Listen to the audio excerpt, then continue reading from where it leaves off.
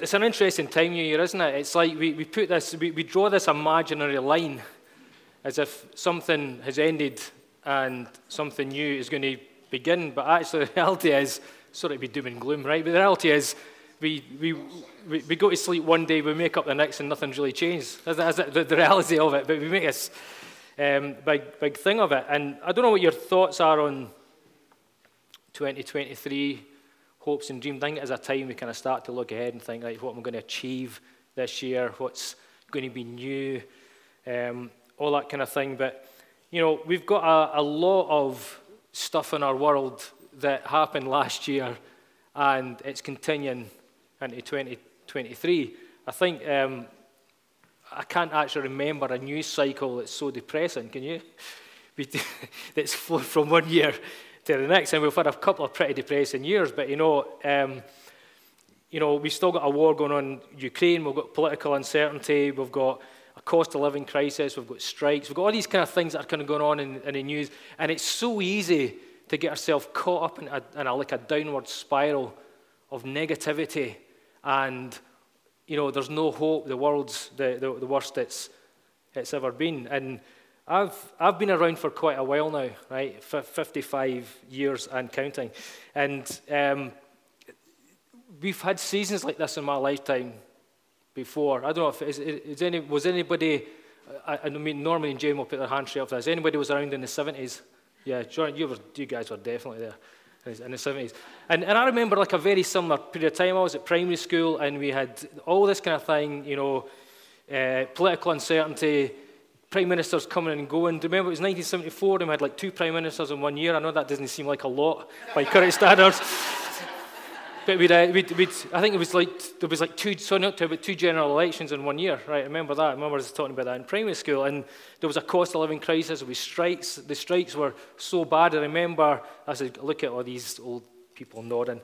But I remember things that was so bad that we had planned power outages. What did you call them? What do you call them? Power cuts? Planned power cuts, right? Because there wasn't enough. Right? Heather up, you come. But there wasn't enough like coal being generated to keep the power stations open. So there was like planned power cuts, right? So what I'm saying is that although we are in extremely difficult times, that this isn't a new thing. The book of Ecclesiastes tells us that there's nothing new under the sun. And as much as it feels like we're in the worst of times, we may well be.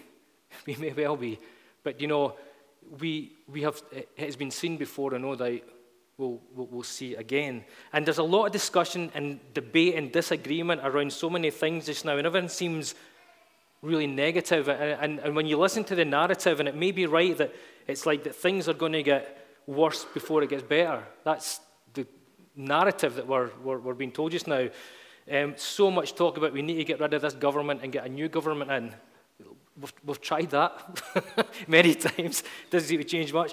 And then we think, like, if we change the government, are the new lot going to be any better than the old lot? We don't know. We hear things about in NHS and in our infrastructure, we need to invest more.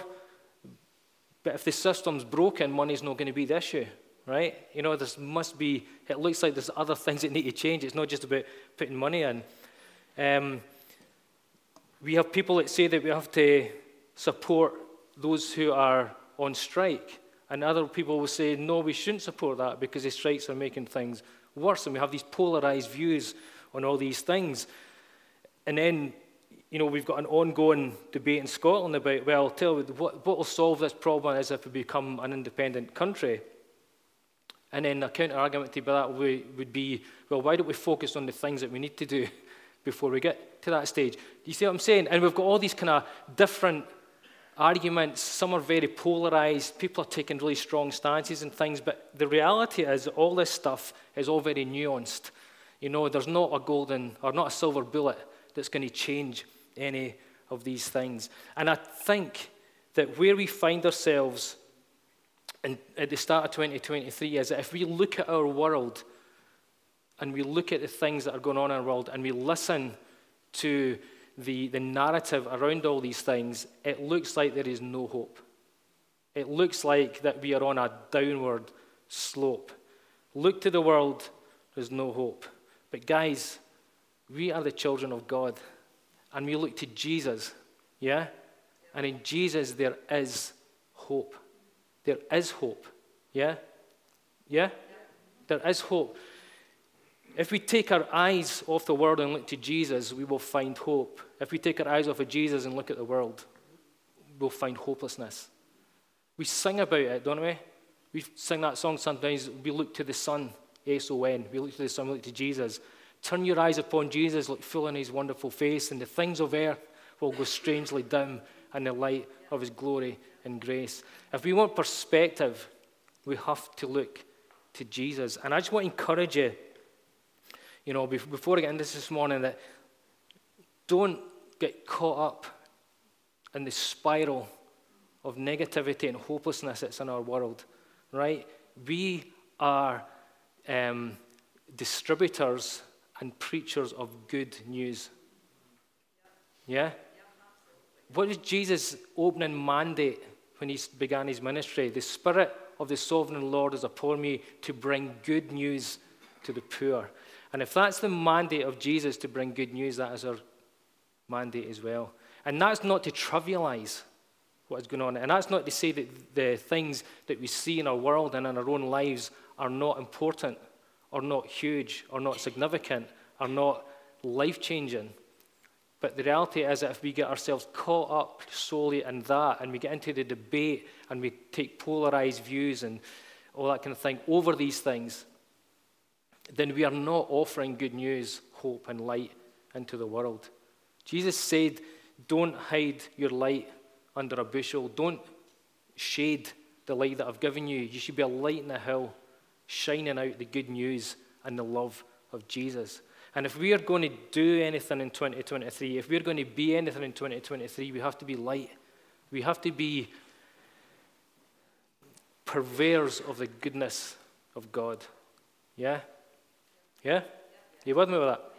Right? And I'm really fighting hard at the moment, like to get myself into that place that my mind is set on God, and my mind is set in his goodness, my mind is set in the hope of Jesus, because everything that I see outside of that offers nothing. It just offers despair.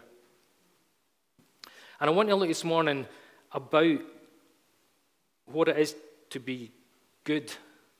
I've got a terrible title for this sermon. I've already confessed it to Kenny and to Ash, but I've called it Being Good, because I can't think of anything better. But we want to be good, right?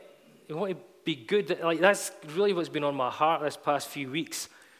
So I've been speaking to God about, like, what does it mean to be good? We talk about God is good. We sing about God is good. If you're from certain streams of the Church of Jesus Christ, if I was to shout out God is good, you would say, all the time. All the time. Right? So I'll tell you what, that does not translate in Falkirk, does it? It does not translate in Falkirk. But we have this thing about God is good. We sing about it, we talk about it, we say it. But do we believe it? And again, if we say that we believe it, are we living it? See, the thing about belief is you only truly believe something if you live it, right? If you say you believe something, you're just saying you believe it. If you live it, you truly believe it.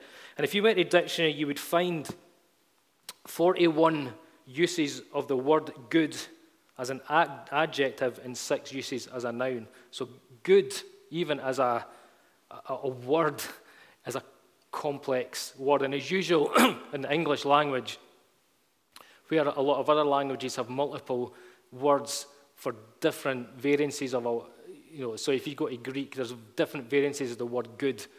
You come to English and we say good for a whole multitude of things. Like, that donut was good. But there's nothing good about a donut, is there? So we have all different things. But if we're saying like that donut is good, and then we're saying that God is good, That's quite a variance in meaning, isn't it? And the Bible uses the word good or the word goodness over 600 times. But basically, there's kind of three meanings in the Greek. And what the main meaning is that it's to possess a positive quality. To possess a positive quality. And that word was used when Jesus said that only God is truly good. Jesus said that in Mark 10. He was asked the question, or he was referred to as good master. And Jesus said only God is truly good. And what Jesus was saying there, only God is able to possess the pure, positive quality of real goodness. Wee demonstration. Here, I've got a couple of props. Here we go. Go with me in this. This is not my usual style, but here we go. So, I want you to sort of think about purity, pure positive quality of goodness. Like, what does that look like? So, bottle of water, bottle of Coke, right? So if we imagine that the bottle of water represents the goodness of God, and then the bottle of Coke represents the goodness of mankind, goodness of humanity, right? Both good. So on a hot day, you're thirsty. What do you go to? Like, do you go to the water, which you know is good for quenching thirst, and is, by its very nature, good for us? Or do we think about the commercials with the big Arctic truck and Santa, or the old ones where it's polar bears, or the Diet Coke ones, where you've got workmen taking their tops off and all that kind of thing, right? When you're thirsty, you have a choice. You can go for water, you can go for Coke. And we might find ourselves desiring a bottle of Coke, not because it's better for us, but because we have an implication that it quenches our thirst, that it tastes good, and that's what we want, even though we know that water is better for us, yeah? And goodness works in the same way. We would rather walk in our own goodness as decided by us or by others than walk in the goodness of God. When you try to look through the bottle of Coke, you can't see through it. Things are added to Coke to make it dark. It's got colour in it. Water is pure. It can be seen through. Coke contains, and I've wrote these down, carbonated, purified water, sugar, caramel, food acid, flavour, and caffeine. Water is natural. It contains hydrogen and oxygen. Life is dependent on water. Coke is dependent on water. Without water, there's no Coca-Cola. You see, there's goodness in this because there's water in it. And like all of us, all of mankind, there is goodness in every one of us because we're created in the image of God. We all have the capacity for goodness. It's in us. But we add other things into it to make it more palatable or to make it goodness or the good things the things that we imply as being good. We do it because for our own benefits or what we decide is good rather than what God has decided for good. You see, God's goodness, like the water, is pure. God's goodness isn't complex. It's simple. Human goodness is muddied with different things, different additives, just like the Coke. It's muddied with good deeds to bring recognition and self-advancement. We feel good about that because that kind of thing makes us feel good. Our goodness is darkened by the sin in our lives. And like Coke has water included in the ingredients, like I've said, we have got the goodness of God within us. And the goodness, the pure goodness that we have is entirely dependent on God. Because without God, there is no goodness at all. If you take the water out of the Coke, it no longer becomes a drink. It has no capacity to quench thirst. If you take God out of your life, you have no capacity for good, because all goodness is found in God. Yeah? The goodness of God, or every human being has the capacity to do good because they're images of God. They were created to be good. And also, sticking with my analogy, I'm going right to the end with this Coke water analogy. But you can't obtain Coca-Cola everywhere you go. You've got to go to an outlet, to a shop, supermarket to obtain it. But water is everywhere. It's underground, it's above ground, it falls from the sky. We can wash and cleanse ourselves with water. Water causes things to grow. Water will pour down from the skies on us, whether we deserve it or not. If you try to wash yourself with Coke, if you try to use Coca-Cola as the growing agent for a plant, whatever, it's not going to work. We need water. And it's the same with the goodness of God, right? We need that pure goodness of God to cleanse us. Because if we don't, we still feel sticky. We still feel messy if we're trying to cleanse ourselves with our own version of goodness. Goodness of God brings growth and change and life. God's goodness is all around us.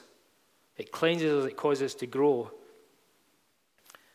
And if we just attempt to have the appearance of God's goodness, all we're doing then is being like the bottle of Coke. It'll work for a while, but it's not what we really need. When God created Adam, he created him with the positive quality of goodness that God had in himself. God created Adam with his goodness in him. And remember, when God created the heavens and the earth and all the plants and the creatures and mankind, he said, "This is good. This is good." Humanity was created in God's image. Human beings had God's goodness, therefore. But when sin entered in, sin damaged the good things that God created, and that included humanity's goodness. The goodness of God that was inbuilt in every human being and is inbuilt in every human being is damaged. It's there, but it's damaged because of sin. The prophet Isaiah wrote this: "All of us like sheep have strayed away. We have left God's paths to follow our own." When we stray from God's path, we lose some of our goodness.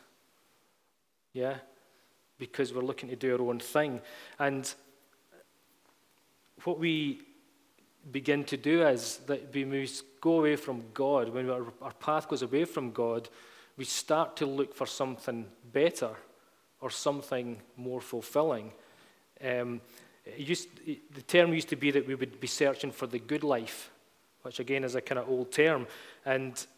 But the term, the good life, was a phrase that was kind of coined post-war, after World War II, because obviously the USA and Europe were in disarray after the war, and there was a big surge on to make life better, to live a better life, because people had spent like a decade and more in abject, poor conditions. And it was first used just after the First World War, this term, the good life. People were hungry for a more enjoyable lifestyle because it had been so grim during that time. And that's when TV ads started to appear with commercials selling what was known as, in those days, as the good life. That was actually a phrase, that commercials were there to sell the good life. And the good life was about a life abounding in material comforts and luxuries. So we still see it today. People driving the fastest, sleekest car so we can have a better life. And if you think about it, when we're being sold a car or on a TV advert, they're not really selling the car. They're selling a picture of a lifestyle that the car will bring you.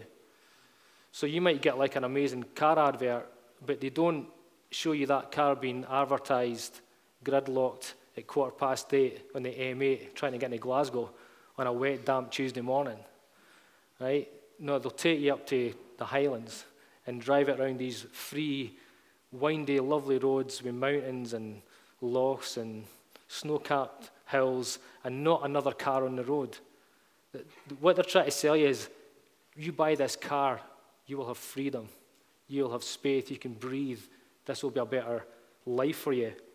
Bigger homes, faster cars, fancier clothes, makeup to make you look younger than your age is the perception of trying to live the good life or find a better life through possessions, through material things. Yeah? And what we're doing there is we are shifting what we perceive as to be good, a good life or good living from where God says it is to another place.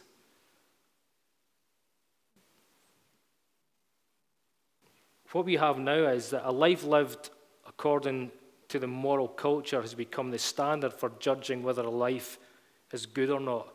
We no longer, in our culture, determine a good life by what God's word says.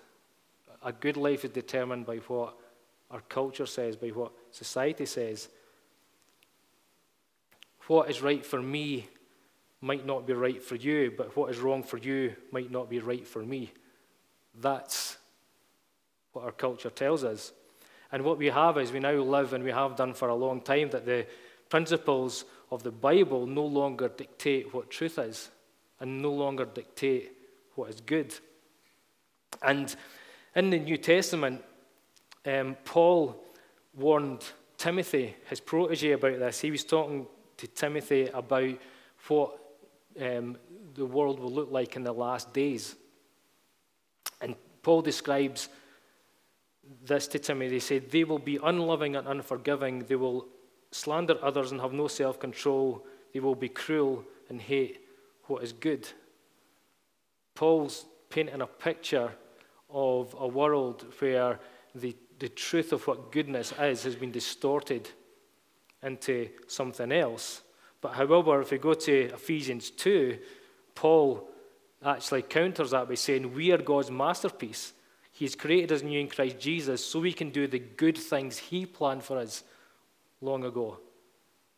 Yeah? Did you see the thing there, right? God has planned for us to do good things, the things that he has planned for us to do, not the things that we have deemed to be good.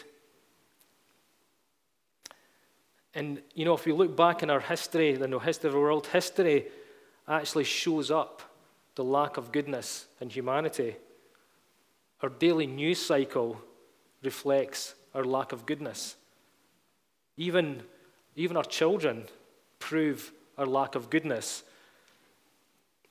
Don't know if anyone has ever sat their children or their child down and taught them how to be selfish, or taught them how not to share, or how not to lie. We don't have to do it. They just get on with that themselves, right? Because all of us are born with an innate tendency to do the wrong thing. That's a distortion that sin has brought in to God's goodness. Our leaning is always towards doing what is not good in God's eyes, and that's because we are self-focused. If you think about it, when we're teaching a child to share, we are saying to them, don't be selfish, don't just think of yourself. Isn't it? That's what we do. That's the teaching we give to our children. But we don't have to tell them to be selfish. We don't have to tell them not to share. It's in them. We are constantly trying to teach our children to be good.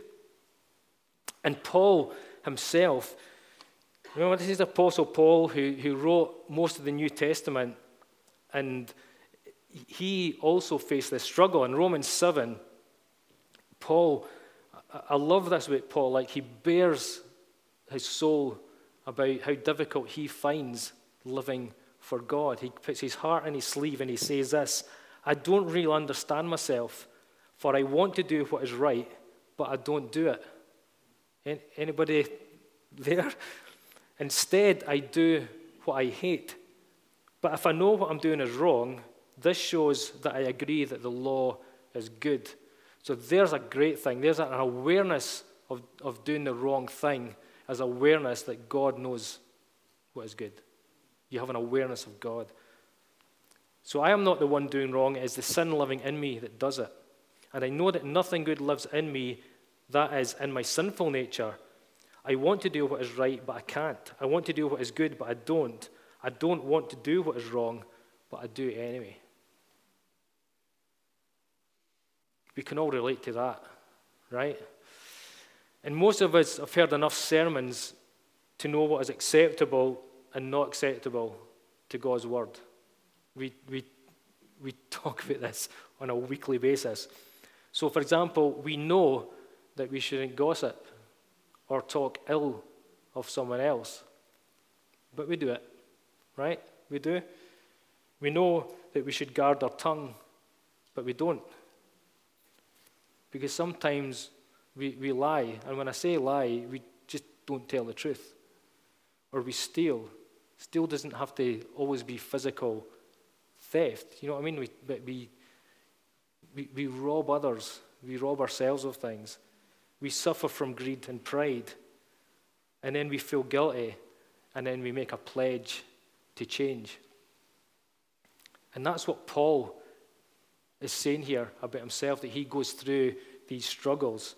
And maybe you can relate to Paul when he cries out further on in the same chapter. He says, "What a miserable person I am. Who will free me from this life that is dominated by sin and death?" I know I can relate to Paul's sorrow there. But in the next verse, he answers his own question. He says, "Thank God the answer is in Jesus Christ our Lord." Yeah? You see, we can get caught up in the negative spiral of our condition, of our inability within ourselves to do good, to do the right thing. But when we look to Jesus, that changes. That changes. We have the capacity to do good. See, when we accept Jesus, we're born again. And that means we're born into a spiritual or a new spiritual life and a new spiritual attitude. We're given gifts. We're given salvation. We are seen as righteous in God's eyes. We are justified in our salvation through Jesus. These are all gifts that God gives us when we say yes to him. And through these gifts, God begins to work in us through the Holy Spirit to make us more like Jesus. He works to help us make our faith unfailing. He works to make our love greater. He works to make our endurance stronger. And he works to give us the desire and power to do what pleases him. In other words, to do what is good. Paul again in Philippians 2:13 said, "God is working in you, giving you the desire and the power to do what pleases him."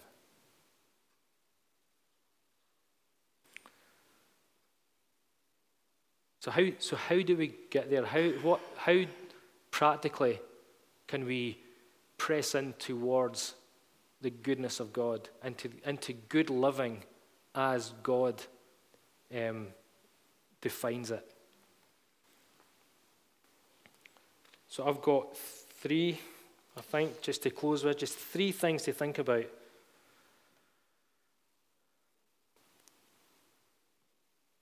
The first one is community.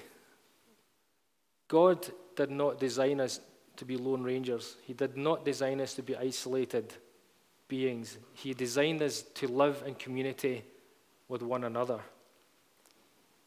And that's why in Hebrews 10, which is probably, this is my most quoted scripture, is this. Hebrews 10:24 says, "Let us think of ways to motivate one another to acts of love and good works. And let us not neglect our meeting together as some people do, but encourage one another." Encourage one another to do what? Towards acts of love and good works.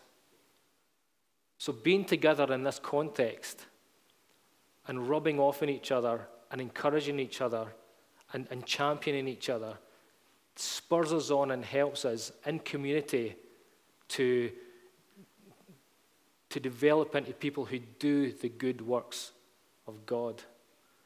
It's a lonely and difficult journey if you're not with someone else. It's hard enough trying to deal with the sinful human condition. But at least if you know you're around other people who, like Paul, are in the same struggle, but are intent on living good lives for God, then at least we can encourage one another, spur each other on. That's why, like those verses saying that iron sharpens iron, flint sharpens flint. You need two pieces of flint or two pieces of iron. You can't sharpen yourself, right? And that's all about relationship. It's about conversation. It's about discussion. It's being with each other. Iron sharpens iron. Two things are needed for that, and that's why God has placed us in community. So that would be my first encouragement. Be at church. Be around people. Don't try and work it out for yourself. Be like Paul and say, like, I'm struggling with this. This is hard. I don't know what way to turn. Like, my life feels like a car crash just now. Everything that could go wrong is going wrong, right? Get it out there. Tell God, tell someone else, and then let that person encourage you. Encourage you. Say that hope is not lost. Hope is not lost. Community, first thing. The other one is the Word of God. This.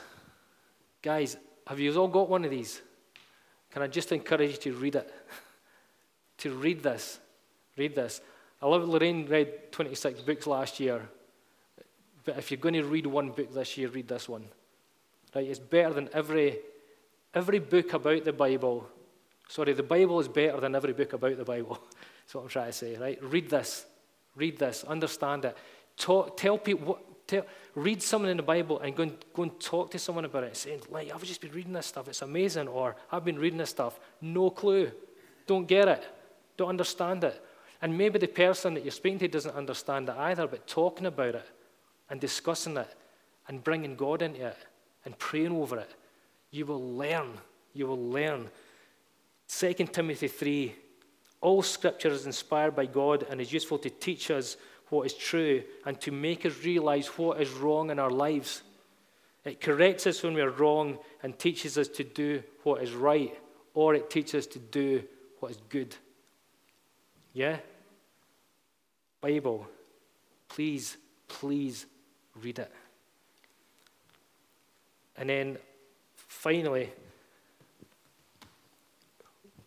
we have to concentrate. We have to focus on these things. Philippians 4:8. And now, dear brothers and sisters, one final thing. Fix your thoughts on what is true and honorable and right and pure and lovely and admirable. Think about things that are excellent and worthy of praise. We've got to concentrate on God. We've got to concentrate on the goodness of God. We've got to concentrate on the things that please God. It's not enough just to know it and try hard. It's almost like focus, fix your eyes, concentrate, like be transfixed on the things of God. And you can only do that successfully through being in community with people and getting into His Word. It's all in there. It's all in His Word. I said 3, there's 4.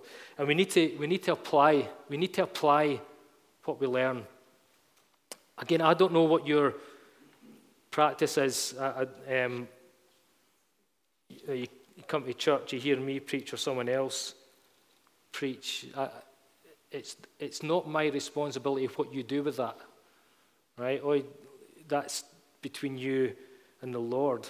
But we do need to apply what we've learned. And Peter says this in his letter, in his first letter, 1 Peter 3:11. Turn away from evil and do good. Search for peace and work to maintain it. I think underlying or underpinning some of this stuff for Peter, because if you know Peter's character, Peter tried really hard to be the good guy with Jesus. He tried so hard that he got it so wrong, right? And I think what Peter is driving at here is like, when you learn something about Jesus, when you hear something about how you need to change how you're living or make an adjustment, turn away from what you were doing before and go after the thing that you've now learned. Right? You have to apply. And learning is a daily experience. We learn something new every day, and we have to apply what we learn into our lifestyle, into our way of living. And as I close, my last encouragement to you, I said 3, it's actually 5, is don't give up. Don't give up. Galatians 6 and 9. Let's not get tired of doing what is good. At just the right time, we will reap a harvest of blessing if we don't give up. Church/community, the Word of God, fixing our eyes on the truth, applying everything that we learn and read of God, and being faithful and sticking in there, and we will find God in these things.